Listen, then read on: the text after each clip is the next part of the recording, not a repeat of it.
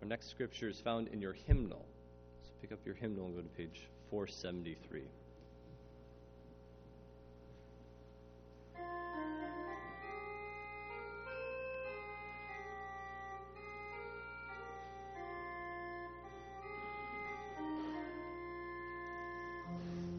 Shepherd me, O God, beyond my wants, beyond my fears, from death into life.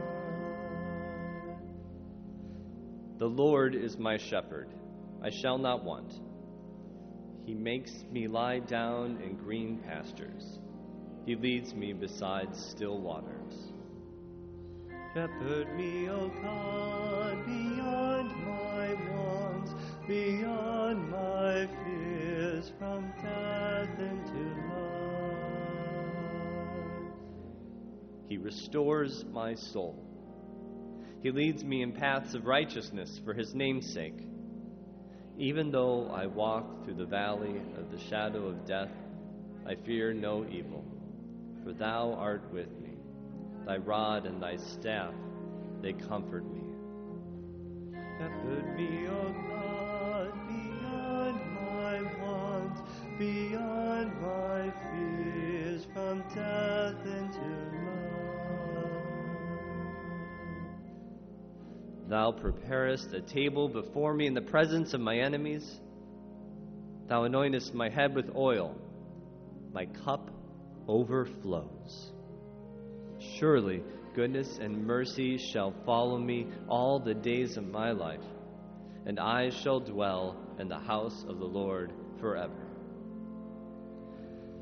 Shepherd me, O God, beyond my wants, beyond my fears, from death into life.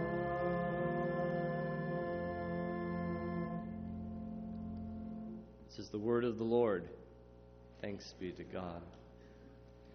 Lord Jesus Christ, our good shepherd, in the waters of baptism you give us birth, and at your table you nourish us with heavenly food. In your goodness and mercy, lead us along safe paths, beyond the terrors of evil and death, to the house of the Lord, where we may rest securely in you forever. Amen. I'd like you to raise your hand today, people of God, if you are afraid of quicksand. Wonderful. It's a lot of us, surprisingly. Anybody willing to raise their hand and admit that they grew up in the 1960s? That they feel like their childhood is around there? Okay, good. Congratulations. You grew up in the pinnacle of the era of quicksand. Dan Engbar of WNYC's Radiolab podcast did a little study using cinema as a metric. Discovered that the number of movies involving quicksand went from about 1 in 1,000 in the 1930s to 1 in 500 in the 40s, 1 in 200 in the 50s, and then came the age of Aquarius, where 1 in every 35 movies released in the 1960s involved quicksand. Nearly 3% of all movies. And it wasn't just the number. People got really serious about their quicksand. You may have seen Lawrence of Arabia, with Peter O'Toole pushing through the dust storm trying to save his companion from being sucked under the quicksand. And it won 7 Oscars. Now, quicksand's life was quickly sucked away. But in hindsight, we have to ask ourselves, what was it about that particular image at that particular time that proved so effective, that rang so true in our hearts that it echoed something of our actual existence? Despite the, let me make this really clear, wild improbability that any human anywhere on the face of the planet will ever encounter quicksand, let alone die from it. Engbar suggests that quicksand was a stand-in for our cultural fear of unknown places, unknown fears. As we stared at the images of Vietnam, which was often referred to as quicksand or a quagmire, we stood in fear of the Soviet Union. We even landed on the moon, despite the adamancy of a physicist that the moon was likely filled with quicksand that would swallow up the lunar module upon landing. I'm not making this up. Now, in our scriptures today, we see a few other images that ring true in different ways. In the Matthew parable that Steve read for us today, we have this lamp that's pictured on your bulletin. It's an oil lamp. A very simple, well-known object during its time. And Jesus uses, as he does in so many stories, this metaphor to remind us to keep awake. As a matter of fact, it's a string of parables there at the end of Matthew before the crucifixion, where Jesus says, you got to keep awake because I'm coming back soon. And like this lamp being filled with oil, you don't want to be found sleeping and not ready. And then we heard the 23rd Psalm, the one you hear at almost every funeral. The Lord is my shepherd. We're comforted by those images. We're comforted by that image. We're comforted by the one that comes in the second half of the psalm we don't pay as much attention to. That God is this gracious host that sets up a banquet even before our enemies threatening us, keeping us safe, filling our stomachs. This God is hospitable, a good host, embracing us even warmly with oil. God, it says, is the filler of cups that overflow. This is good news. Amen? And I love these images. Except, few of us here have ever used an oil lamp. Most of us have not met a real shepherd.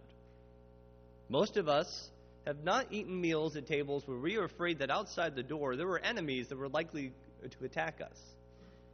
Now, I don't know about you, but when I go over to my friends' homes for dinners, they usually don't anoint me with oil. Or maybe I'm unusual. And instead of feeling the abundance of God coming to our souls when our cup overflows, for a lot of people who've never heard this psalm for the first time, who haven't grown up in church, the image that usually comes up is this great fear. This fear that, oh my gosh, my kitchen table is getting wet from all this overflowing stuff, or my grandmother's tablecloth is now soaked because this person who's pouring stuff out doesn't know when to stop. Sally McFaig suggests that the best metaphors always give a shock, and a shock of recognition. You see, for us modern audiences who are past the agrarian culture of these metaphors, or even past the industrialization metaphors of the past couple centuries, we're now living into this new third wave, this service world that's being written about. And biblical metaphors can be a stretch. For some, they're barely recognizable. And for others, it's more of a shock of, what are you talking about? Now, God as shepherd might work for you, because many of us here have grown up hearing about that shepherd and having pastors over and over again help us understand what that feels like, what it's like to live out with the shepherd, how it's like to feel safe. But for most of the world, they have no idea what we're talking about. My children, they don't even know what a landline phone is, let alone a shepherd. Now, in church, we usually think of us clergy as these folks that we've sent away to graduate school to understand all the biblical metaphors so that we can come back and send you a good word from the Scripture. And we pray that we do that. But sometimes, even for us, this is a stretch. Sometimes, like in the Matthew text, I look at the Bible and I say, oh boy, I need to come to church on Sunday and to help everybody understand ancient Near Eastern marital customs, the economy of oil, and to help you feel that scarcity and try to understand why someone would lock the door to a wedding. But that'll be easy in 20 minutes or less. And as we speak, there's even a growing movement of scholars, feminist scholars, liberation scholars, Latinx scholars, who rightly note that our images of God that we use in church tend to be very masculine heavy. Transcendent and detached. God is the king. Even God as shepherd is usually a male image. For 400 years, the Syriac Christians used the grammatical feminine when speaking of the Holy Spirit. But we don't. So there's a way in which some of this is even baked in to the way we've done church for centuries. And I thoroughly believe that if our metaphors are broken, our souls lose touch with God. It's a whole lot of neuroscience that I cut out of this sermon. There's always some neuroscience. But let me promise you, our brains are wired for images. As a matter of fact, a lot of scholars believe that we create verbal metaphors to help us construct the reality outside of ourselves. Ever think about creativity flowing out of you, for example? Or something feeling bitter? These are all tactile realities that we simply create words for. God is beyond our words. We all know this deep inside, but we also know that without our words, we can't even begin to grasp the majesty of the Holy One. We are in this season of growing in spiritual abundance. And we know from our congregational assessment tool, the CAT, that the number one thing that our church is called to grow into is our personal spiritual vitality. That is a sense that each of us have a faith that is integrated into our worldview, that affects our sense of identity, that affects every decision we make, every dollar we spend, every hour that we decide to do something with. That our faith isn't episodic or peripheral, that's not a Sunday thing or something I throw money at, but my faith actually affects all of me. And our images, our metaphors, have a lot to do with that. Now, if the bad news is that many of our metaphors are broken, the good news is that God is still speaking. God is not silenced just with the closing of a Bible. To recover our faith in the 21st century, each of us has to learn the skill of theological observation. Or to put that plainly, the task of walking around with our cups ready to be filled, expecting to be filled up. We have to believe that we can look around the world not just on Sundays, but on Wednesdays and Monday through Friday, that we can look around and see the metaphors that deeply describe who God is. Or as Patty Ann Rogers suggests, everything I see of the heavens, I know by the earth. Can you imagine feeling that every day? As you walk out of your car into the office, as you go into your home, even as you spend time with friends and family, that you have the lenses to be looking out for God? What are your interactions that you have with other people? What are the objects, these events in your life that are so holy, that are so infused with the divine, that you can't help but notice God in it? These metaphors are speaking to us if we're there to hear them. Some churches do a better job of helping you see them than others.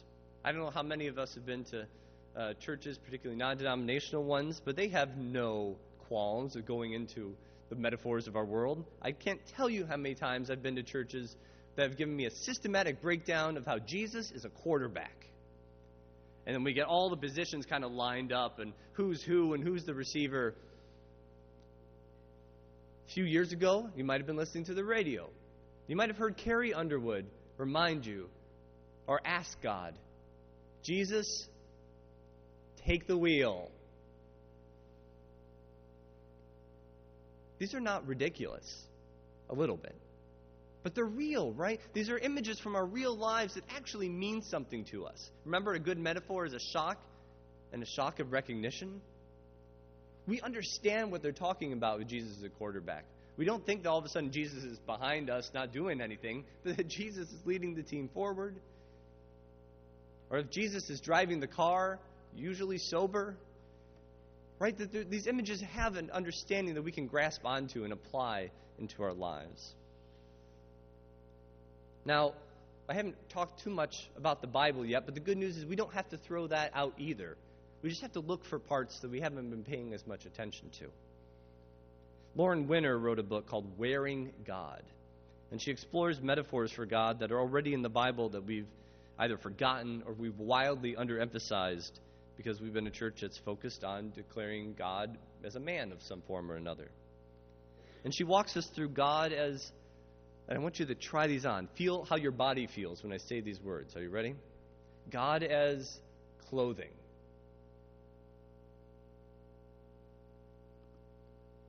God as a flame. God as a mother giving birth. God as a friend.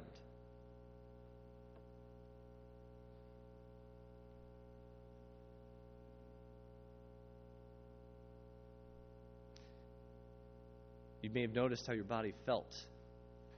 Usually it's a little awkward when we try on these new images. But there's something about each of those that says something real. Enough realness about God that the biblical writers thought it was important to put them in there. Now, in an interview with a magazine, the author of that book wrote, "It seems to me that part of what the Bible is suggesting to us is that we can look around our everyday lives and say, here, I am looking out my window at this magnolia tree. That's not just a beautiful tree. It's not just something that was created by God. It's actually telling me something about who God is, because God describes God's self as a tree in Hosea." She continues, "We have this powerful invitation from Scripture that the good things God created and put in our world, that please us and delight us, those things don't just please us and delight us. They actually contain hints about who God is and what our relationship with God can be like." My friends, we've come to worship today to be filled up. And my question for you is, what kind of God do you need in order to be filled up? If God as King isn't really doing it for you, God as Spirit? Can you think of God as the clothes, the garments you wear that know both the good parts of your body and the parts you don't like so much, but love you anyway and stick with you?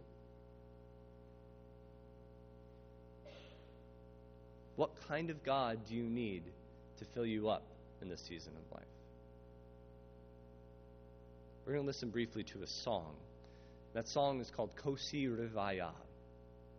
Kosi Rivaya is the Hebrew for the words from that 23rd Psalm. My cup overflows. I want you to just think briefly. What do I need from God? What can I imagine my God to be that I might be filled up for the journey ahead of me?